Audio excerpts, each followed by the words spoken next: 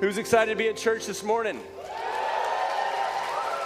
Wow, I believe you. Turn with me in your Bibles to Exodus chapter 24. If you don't have a Bible, we'd love to give you one as a free gift. We love this book. Any Bible fans out there today?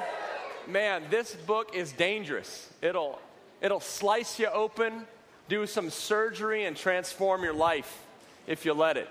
So we are in a series called Friendship with God, and that is the greatest aspiration we have as All People's Church, is to become friends of the living God. He invites us into it.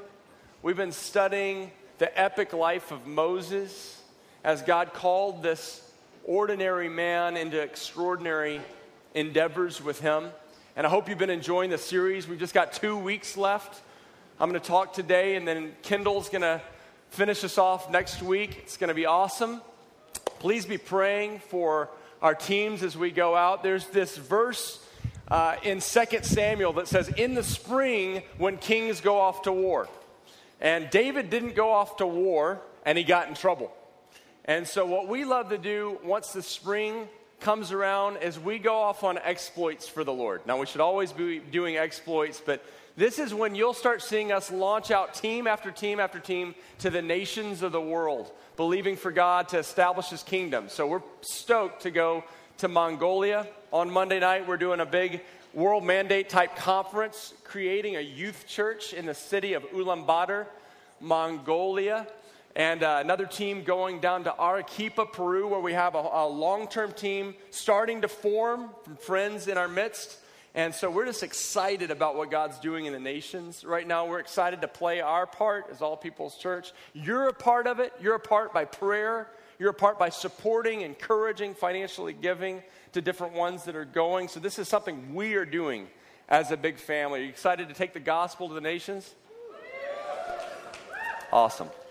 Let's jump on in. I was so excited when we came home, the day we came home from our honeymoon from Kauai. This is 12 years ago. I was already planning our 10-year anniversary trip. If there's two things that I am, one, it's a hopeless romantic, and two, it's a fanatic for beautiful scenery. So I was already planning. I was trying to figure out how to get back to Kauai. That was a trip of a lifetime, so I'm thinking, maybe I'll get to do that on our 10-year anniversary. But 9 years into marriage, or 8 years into marriage, we moved to this beautiful state of California. And so I realized being here that we have some of the most world-class sightseeing destinations on earth. And I started just kind of polling people, all right, for our 10-year anniversary, what should we do? Asking person after person after person. It was unanimous. Everyone said Yosemite. Yosemite is one of the prettiest places on earth. So, and it was kind of over the top. I mean, people saying like, it's unbelievable. It's breathtaking. It's going to knock you on your back. I remember talking to my neighbor who definitely wasn't a God-loving person. All indications showed me that he was a complete pagan. And my neighbor says this. He goes, wow, Yosemite, now that's God's country. Like, wow, I didn't even know you, man, that made you worship. So my expectations were getting high, so I was trying to squelch them, and I remember Steph and I, we get the kids babysat, and we're just like, this minivan is peaceful. This is unbelievable. Driving to Yosemite, and we get into the park, and we're driving in, and I have to say I was pretty disappointed.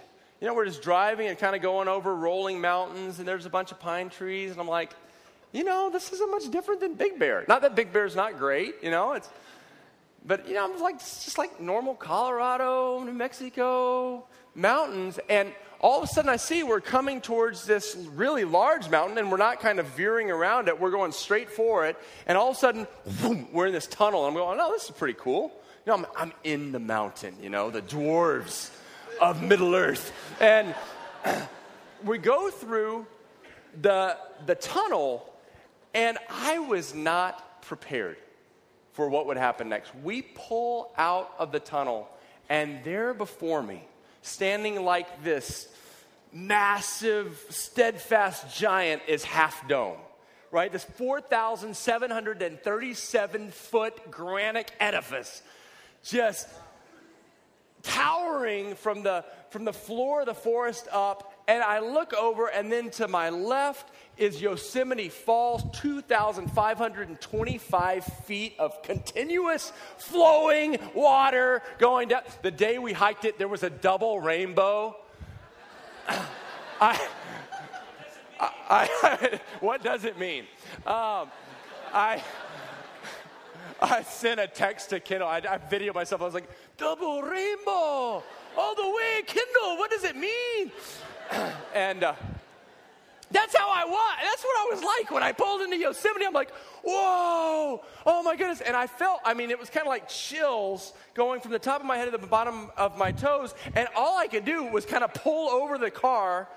I did what you never want to do. I just joined the massive flood of tourists. I kind of stumble out of my car, just doing, just snapping pictures. It was the only thing that seemed fitting to do. Then I'm like, Steph, get me. I'm like, and then Steph and I, then Steph. And, it was like we are in awe of the glory and the splendor of this majestic sight. Just jaw drop. I was not prepared. I've been to over 40 countries, and I hadn't ever seen anything that so captured me. And then the sun is right setting on the river, and it was like golden, just flowing straight towards us, and I am just lost in it. But then I was really excited because I had this secret that as I was looking around at all the other tourists, thinking they're driving in the day, but then they have to leave at night. I'm like, I am staying here tonight. And I had called the Yosemite hotline or whatever it was, and I had gotten a hold of Joe Bob, and I said, Joe Bob, I don't remember what his name is, but that sounds like a guy that would work at the Yosemite hotline. I said, Joe Bob, this is my 10-year anniversary, and you got to understand, I'm a frugal guy. In fact, sometimes I'm called cheap, and I usually don't spend a lot of money on lodging, and but I'm going to go all out. This is our 10-year anniversary. Like, what is the best lodging you have? And he's, he goes, hey, you're calling a month before. That thing books up like a year before. You're so late. But I'm like, Joe Bob, what can you do for me? And he goes, whoa, oh my goodness, oh my, I'm like, what, oh my goodness, this is unbelievable. What, Joe Bob, what? And he goes, there's this cabin on the other side of the park that no one knows about. It's like a family secret that people pass down from one generation to another. And it's under the falls. And you'll go in and everyone will be sleeping in their little tents, and you will have the quintessential cozy, warm cottage. I'm like, sign me up, Joe Bob. And it was half the price. So I'm going in knowing that in the midst of this glory and splendor of these 1,000-foot waterfalls, that I'm going into the warm, cozy cottage. And I remember after seeing all the sights and watching all these families, that are going into their little canvas tent, that I'm sneaking around, hoo-hoo, and we go, and there, tucked behind these trees, is this little hobbit hole. And we walk in, and we walk in, and there's this one wall that's just a river stone fireplace, the whole thing. And we go in, and there's all these little pictures of Yosemite through the years, and then we get in there, and there's all these books, and we light a fire. And in the midst of the glory and splendor, we are in the heart and soul of Yosemite. And I'm just going, Steph, this is amazing that in the midst of this epic place, we found the actual heart of the mountain. And I think that's what the Israelites must have felt like. In Exodus 25, when God calls them into a little tabernacle, where the heart of his presence, where he would dwell. Look at this, guys. Exodus 24, starting in verse 15, it says this: when Moses went up on the mountain, the cloud covered it, And the glory of the Lord settled on Mount Sinai. You guys remember last week we talked about the giving of the law, the giving of the Ten Commandments. And so Moses is going up the mountain, and there's a cloud that covers it. And it says in verse 16, and the glory of the Lord settled on Mount Sinai. For 6 days the clouds covered the mountain. And on the seventh day the Lord called to Moses from within the cloud. Listen to this, verse 17. To the Israelites, the glory of the Lord looked like a consuming fire on top of the mountain. Then Moses entered the cloud as he went up on the mountain, and he stayed on the mountain for 40 days. Okay, you guys remember last week, but just for a little review, when the Israelites started encountering God on this mountain, it wasn't like the little sheep in the pasture, Psalm 23, right? Exodus 19, verse 16, look at what it says. It says, on the morning of the third day, there was thunder, boom, and lightning, bzzz, with a thick cloud over the mountain and a very loud trumpet blast. This is what the Israelites are experiencing. Everyone in the camp trembled. Then Moses led the people out of the camp to meet with God. They stood at the foot of the mountain. Mount Sinai was covered with smoke because the Lord descended on it in fire. That's bad. The smoke billowed up from it like smoke from a furnace, and the whole mountain trembled violently. As the sound of the trumpet grew louder and louder, you know that THX? It's the original THX commercial. Moses spoke, and the voice of God answered him. Picture yourself there for a second. Don't just get lost in the 5,000 year ago story. Just close your eyes for a second. Imagine that you're standing before a mountain, and there's just going boom, boom, boom, thunder, bzz, bzz, bzz, bzz, lightning. You're hearing a trumpet increasingly getting louder. You're like, my eardrums are about to get blown. The whole mountain is violently trembling. This is their encounter with God. This is what it's like. I don't know about you, but when I see fire, I'm not like, oh, that's sweet, I'm going to draw near. I remember one time we were living in Del Cerro in one of the 11 houses we lived in the last 5 years, and we're sitting there, and Hallie is at the dining room table, and Hallie looks back and goes, Daddy, what's that orange column? And I look, and it's 100-foot, this is serious, 100-foot pillar of fire burning towards our house. Now, I'm not from California originally. I'm not used to fire coming at me. And so I'm like, get in the car. We're running, we're jumping in the, I'm pulling out my little minivan, pulling out of that. I've had some bad experiences with fire before. I've gotten burned in fires before. I'm one of those guys that if you light a bonfire, I'm standing about 15 feet back and try to flick the match in, so you don't get burned. I know Eagle Scout, you're supposed to do it with one match. I waste about 15 because I'm like, Guys, this mountain is on fire. God was scary.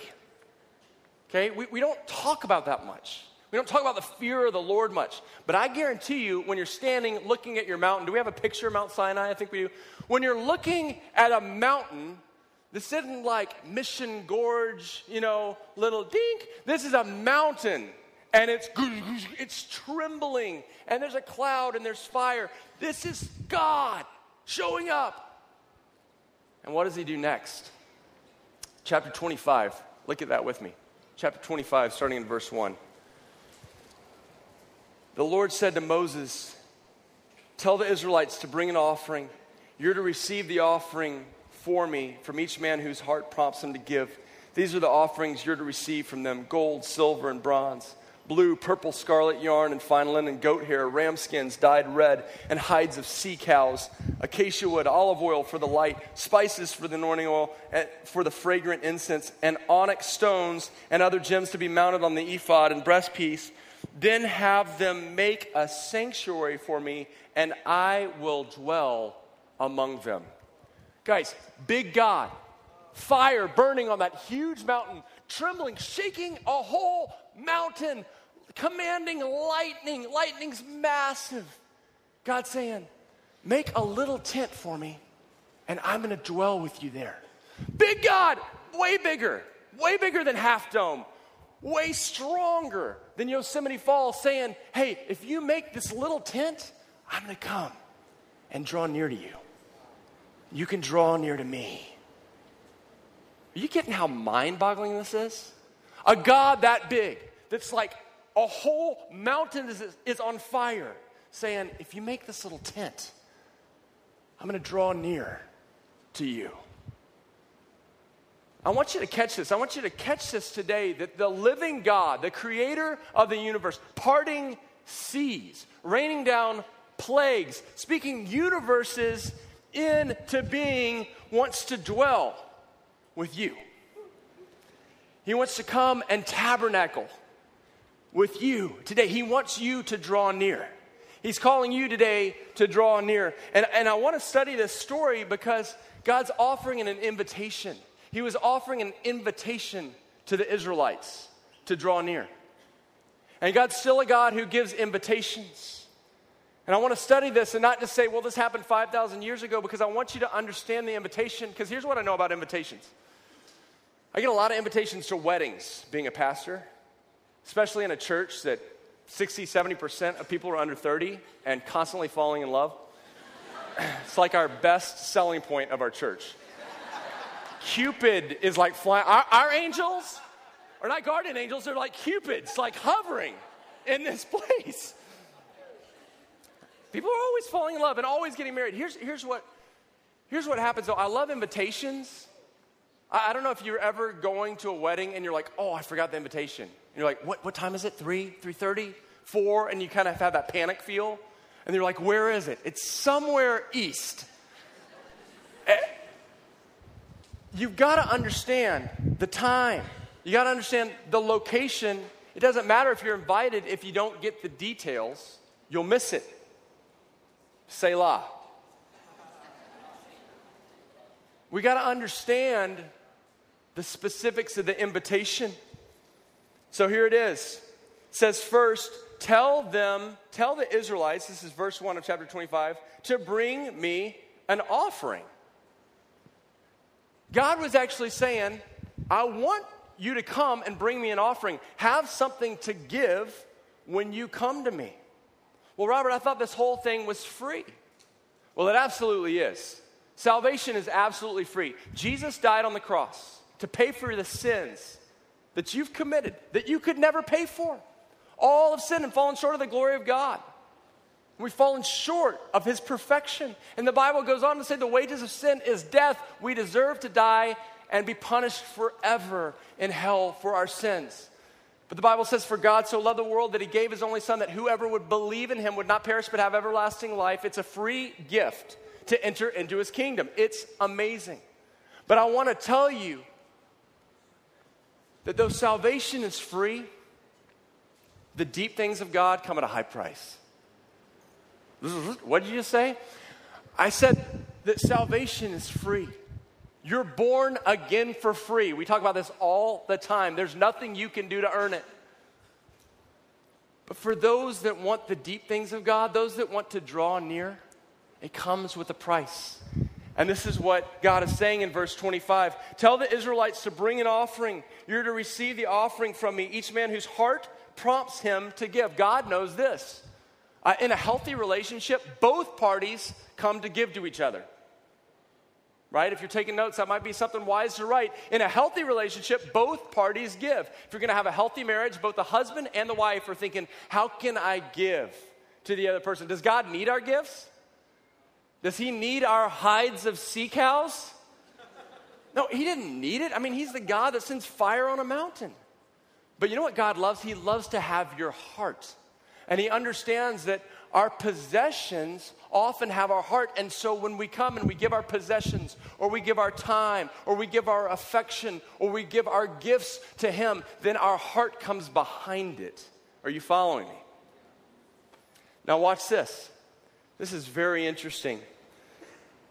Verse 8, then have them make a sanctuary for me, and I will dwell among them. Make this tabernacle and all its furnishings exactly like the pattern I will show you. Say exactly.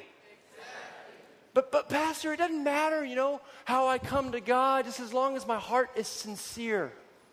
As long as my heart is good, right? That's what matters. God says, hey, make it exactly like I'm telling you to. You know, that doesn't work with us in America. You know, we're like, hey, we're free, right? You probably had people, and you've talked to them about God, and they say, you know, well, God and I have our own arrangement. God and I have our own kind of, our own way of relating. I'm like, no, you don't. You don't have your own way. You don't have God and I have our own understanding. You're like, no, you don't. You have your own understanding.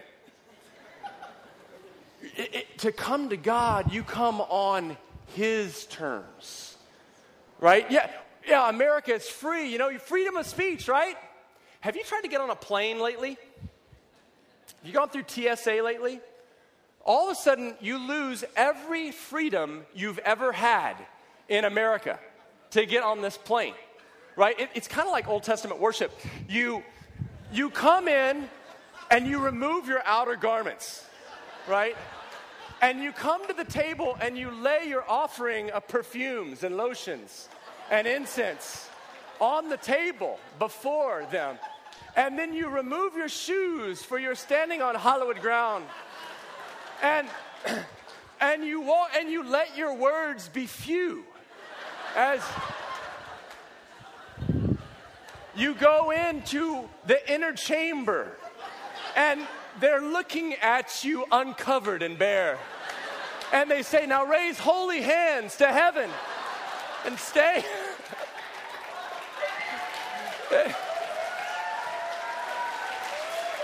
You don't say to the TSA agent, I'm going to leave my shoes on and my garments. I'm going to carry my bottles of water and my switchblade, but my heart's right.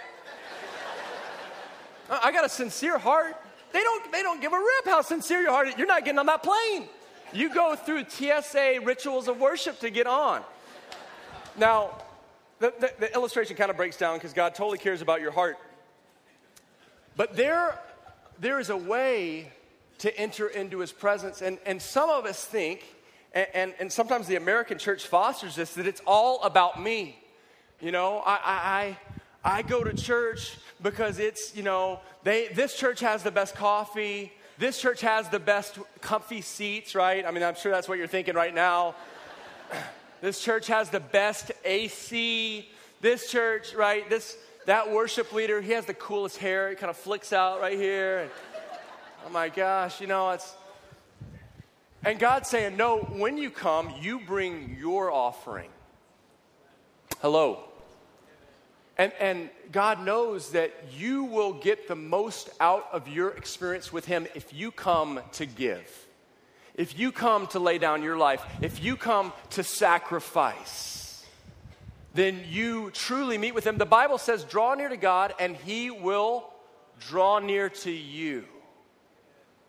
People say, Pastor, I don't feel very close to God. I want to ask you, have you been pursuing Him? Have you been setting aside time to draw near to Him? Because He promises is if you show up. That's why it's so important to keep coming to church. Not so you can check off some religious boxes, because God is here. Wherever two or more gathered in His name, God is there.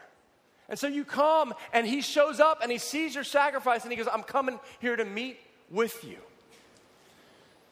Let's keep going. What He says, He then explains some different components of the tabernacle that are going to be representative of encounters you'll have with God. So the first one's the ark. If you look at verse 10, it says, have them make a chest of acacia wood, 2.5 cubits long, 1.5 cubits wide, and 1.5 cubits high. Overlay it with pure gold, both inside and out. Make a gold molding around it. Cast 4 gold rings for it. Fasten them to its 4 feet with 2 rings on one side and 2 rings on the other side. Then make poles of acacia wood and overlay them with gold. These are the kind of things when we get here in our devotional time reading the Word, we're like, could you please? I don't know what acacia wood is. I've never seen a sea cow. But God's going through these details because He's very concise. He's very precise because He cares about the little details about your life. And He's saying, here's what this ark is all about. If you'd skip down to verse 22, it says, there above the cover between the 2 cherubim. So these are these gold angels crafted on this ark. Here on the cover over the ark of the testimony, I will meet with you. It's always about you drawing near.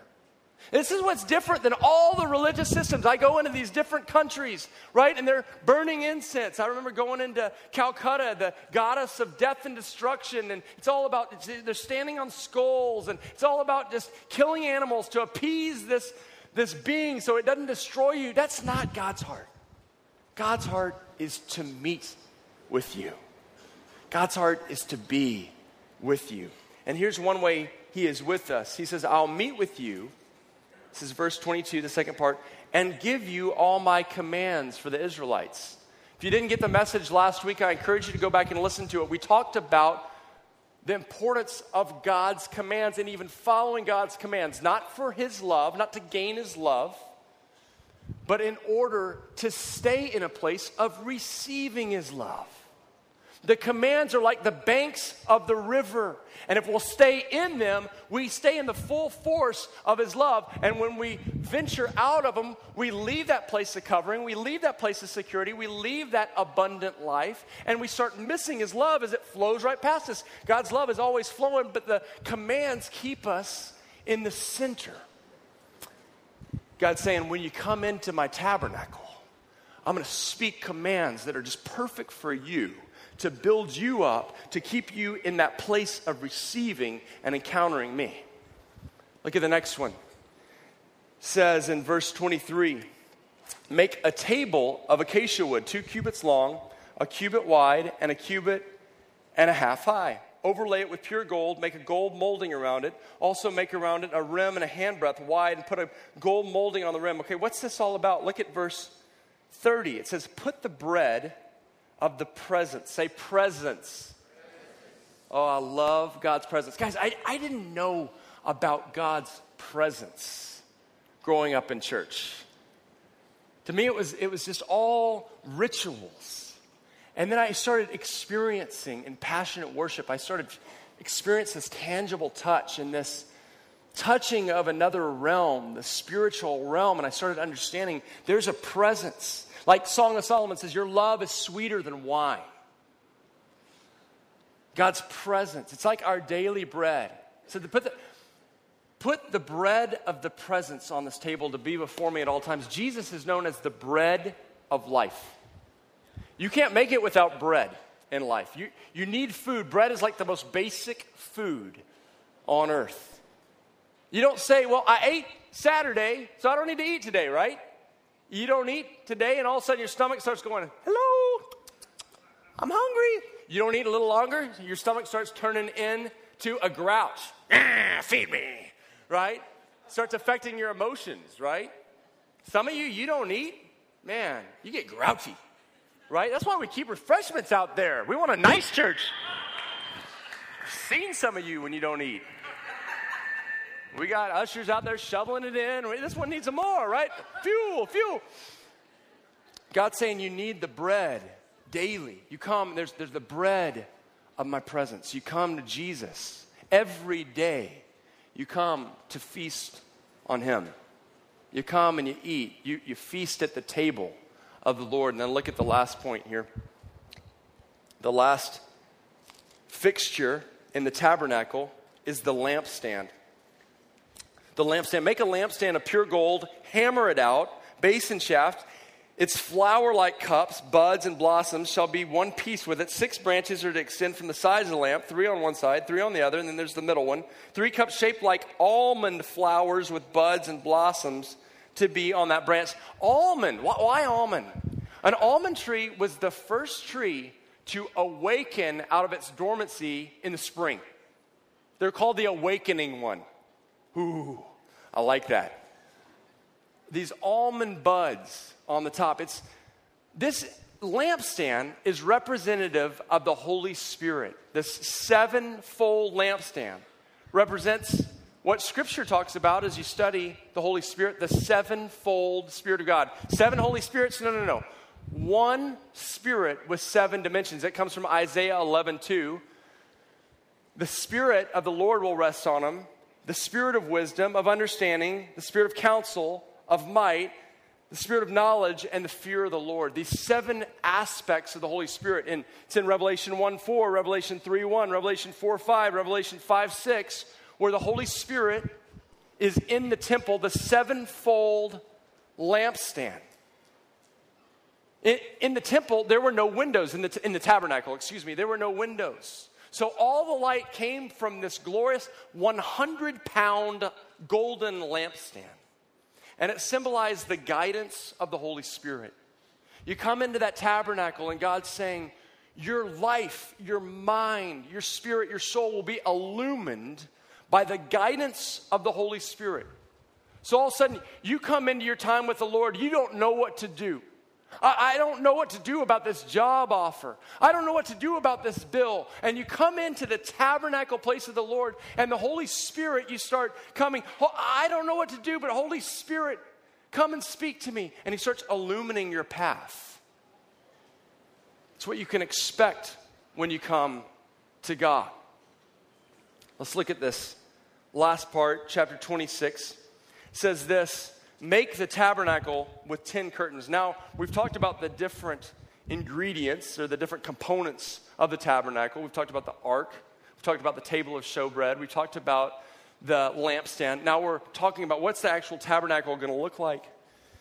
Make the tabernacle with 10 curtains of finely twisted linen and blue, purple, and scarlet yarn with cherubim worked into them by a skilled craftsman. So these curtains with these beautiful golden angels in them. All the curtains are to be the same size, 28 cubits long and 4 cubits wide. Join 5 of the curtains together and do the same with the other 5. Make loops of blue material along the edge of the end of the curtain in one set and do the same with the end of the curtain in the other set. Make 50 loops on one curtain and 50 loops on the end of the curtain of the other set with the loops opposite each other. Then make 50 gold clasps and use them to fasten the curtains together so the tabernacle is a unit. Amen. I could keep reading, but here's my question. Have you ever been in a space, in a building that actually draws you to worship? Two years ago, I was in Pasadena. I was exhausted, wiped out, feeling pretty down, and so I was doing some work, so I just thought, man, I've just got to go for a walk. So I walk out on the street, and the first thing I walk into is a fight between people. They're screaming at each other, cussing at each other, and then they're looking at me like, can you believe this person? I'm like, no, I just want some fresh air. And I'm like, that's all I need. You know, I'm already feeling down and discouraged. And I look, and 2 blocks down is this beautiful Catholic cathedral. So I'm going, my salvation. I just make a beeline for this cathedral knowing oftentimes Catholic cathedrals are open to the public. And so I get down there, I grab the knob or the handle on the door. It's about this big. It's like twisted brass. And so I grab it and, it's open. I pull it in. I go into this cavernous room. And I walk over to a pew. And the ceilings are probably 60 feet high. And immediately this hush just comes over my spirit. And I kind of slide in. And there's just some faithful, devoted worshipers in the front. You just kind of barely hear them praying. And all of a sudden, I find myself down on my knees on the kneeling bench. And I look up, and my eyes just start following the trail of the Stations of the Cross and this beautiful stained glass windows, each one. And I follow it around the room, and then I land on the crucifix at the front of the altar. And my whole being is just being drawn into this kind of prayerful, meditative state. You know, God understood that our environments affect us. And that's why He was so deliberate and precise, so intent on describing every little aspect of the tabernacle, because He wanted to create an environment that would draw us into worship. Now, I'm truly not a Catholic. I love so many things about our Catholic brothers and sisters, but I am a Protestant, and in the New Testament, we know that the tabernacle is no longer a building. It's a people, right? You and I become the tabernacle. You and I, the church, becomes the tabernacle of God. The Bible says that we're living stones. Instead of big chunks of concrete or marble put together to form the Catholic cathedral, all of a sudden it's you and me. It's John next to Nancy, right? Next to Michelle, sitting next to Lamech, right? We become the living stones that are fit together. Listen to what 1 Peter 2:5 says. It says, you also, like living stones, are being built into a spiritual house to be a holy priesthood, offering spiritual sacrifices acceptable to God through Jesus Christ. I have nothing against beautiful buildings. They're wonderful. But they pale in comparison to the beauty of transformed lives. So when I see Jeanette Cowan out serving at the refreshment table, I'm in awe of the humility and servant's heart in the body of Christ. When I see Joel Teen as our security guard, I'm in awe of the steadfast power, rock awesomeness, muscularity of God.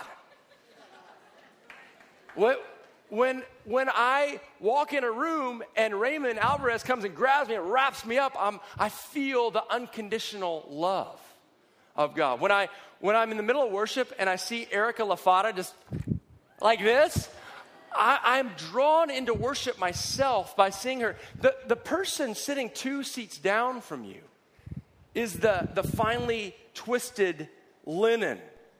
The youth sitting 3 chairs in front of you is the scarlet yarn, right?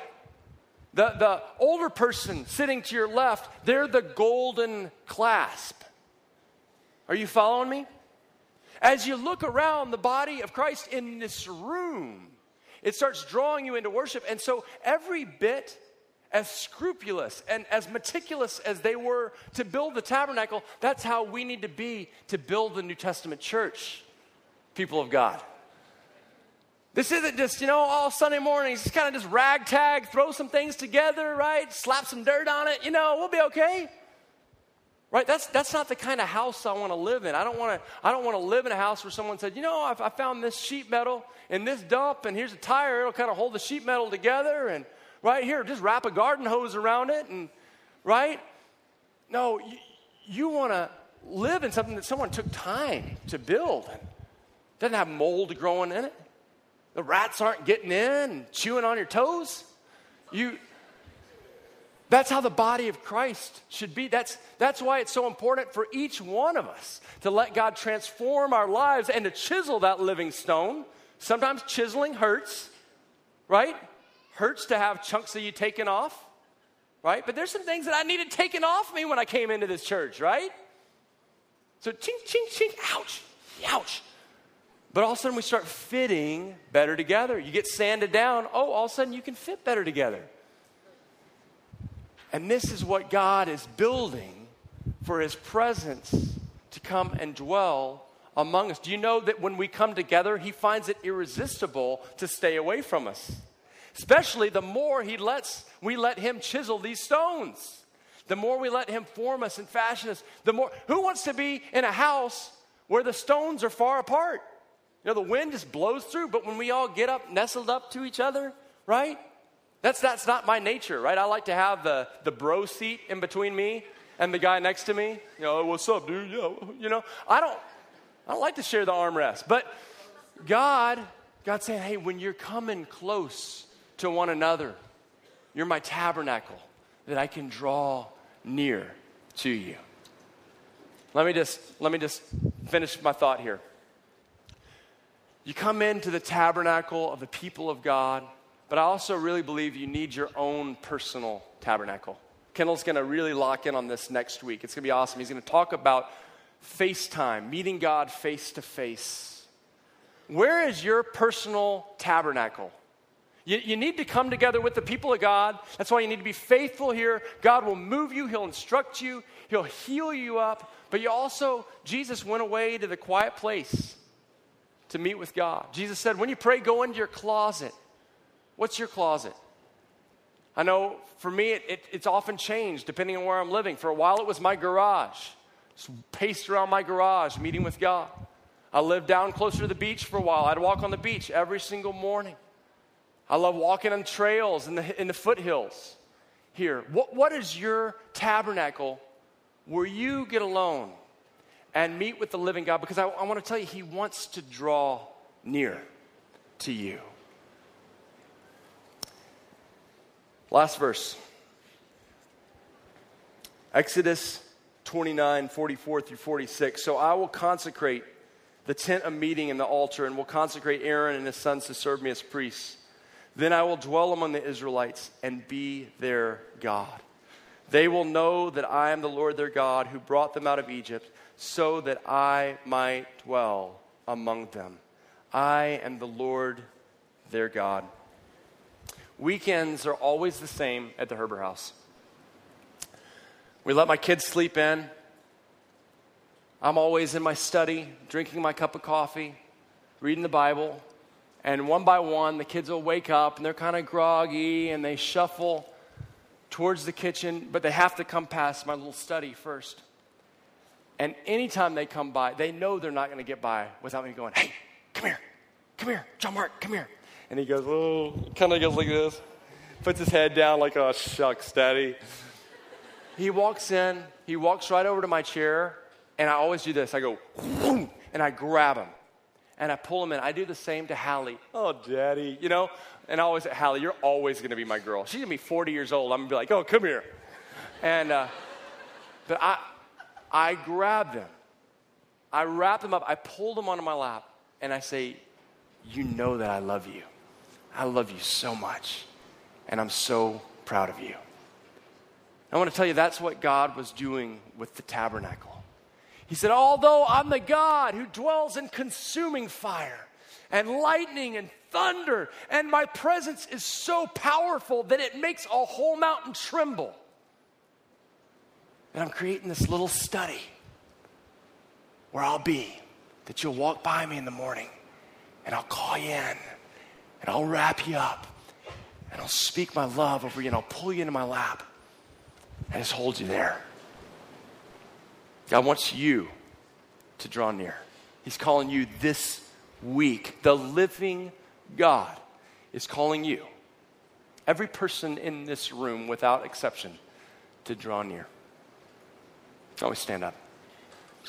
Father, we are in awe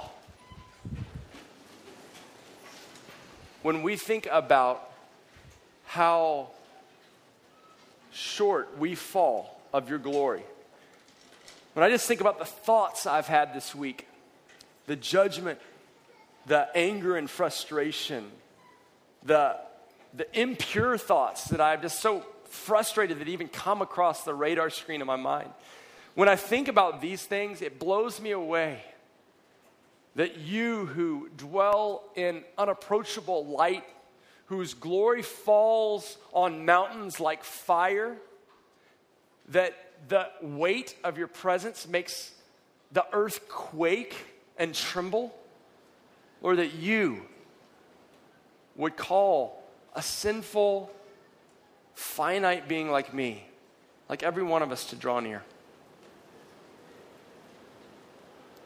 And everywhere across this room right now, in every seat, I just want to encourage you to start thanking God. Just thanking God. For one, how big he is, how strong he is, how powerful he is. But for number two, how near he wants to be to you. And I want to tell you that there's some people in this room that you're hearing this and saying, that is so awesome, that's too good to be true, but I don't know if God's really in my life. And today, if you don't know if God is actually making his home in your heart, if you don't know that when you die that you're going to go to heaven and be with him forever, if you don't know that you've been born again and that Jesus is living in your heart, but you want to make that decision today, I want to invite you to pray with me right now. It's a free gift. You just have to reach out and receive it. If you want to commit your life to Jesus and know that you belong to him, beyond a shadow of a doubt today, I want you to pray this prayer with me if it's in your heart. Just say, Jesus. You can just pray it right after me. Jesus, I need you. Forgive me for my sins. Forgive me for the way I've walked away from you. Thank you for dying on the cross for me. Thank you for rising from the dead. Thank you for defeating the power of sin and death. And today I invite you to come into my heart, to be my Lord and Savior. Make me spiritually new. And in the privacy of this moment, while everyone just has their eyes closed to respect those around, if you prayed that prayer for the first time, committing your life to Jesus, will you just look up at me and wave right now so I can celebrate with you? It's all over this room. Awesome. Praise God. Who else? Just wave at me. Just wave at me so I see that's you, okay? Thank you. Awesome. I see you too. Who else? Just wave at me. Just all over this room. I'm committing my life to Jesus. Just look up at me real quick so I can see that's you. Awesome. I see you back there. Who else? Just wave at me. I see you back there. Anyone else? Just wave at me. Today you're committing your life to Jesus. Let's just give God a hand for these ones that are committing their life to Him today. Today is the beginning of your new life. Prayer team leaders, come down, please. If you just come down, life group leaders that are going to be praying with people. If you just committed your life to Jesus, I want to encourage you to come down forward. And I want to give you one of these books. The prayer team will give you one of these books called Knowing Jesus as Lord. It helps you on your journey with Him. If today you're saying, Robert, I need prayer. I want to draw near. Maybe you've been walking with God, but you want a fresh start in your relationship with God. Or you've heard about the power and majesty of God and said, I've got hurt and pain in my body. Maybe you're sick. Maybe you're ailing today. Or maybe you just need a breakthrough. Maybe you're in a depression or despair. God wants to break through in your life. The Bible says draw near to God and He'll draw near to you. I want to invite you to start coming now as the worship team plays. If you're giving your life to Christ, if you need prayer, if you're sick and you need healing today, you just start coming right now. Just make your way out of your seats and just come and receive prayer. And the rest of us, let's just focus our eyes on Jesus as we sing one more worship song. Just really bringing our lives before Him for these last couple minutes.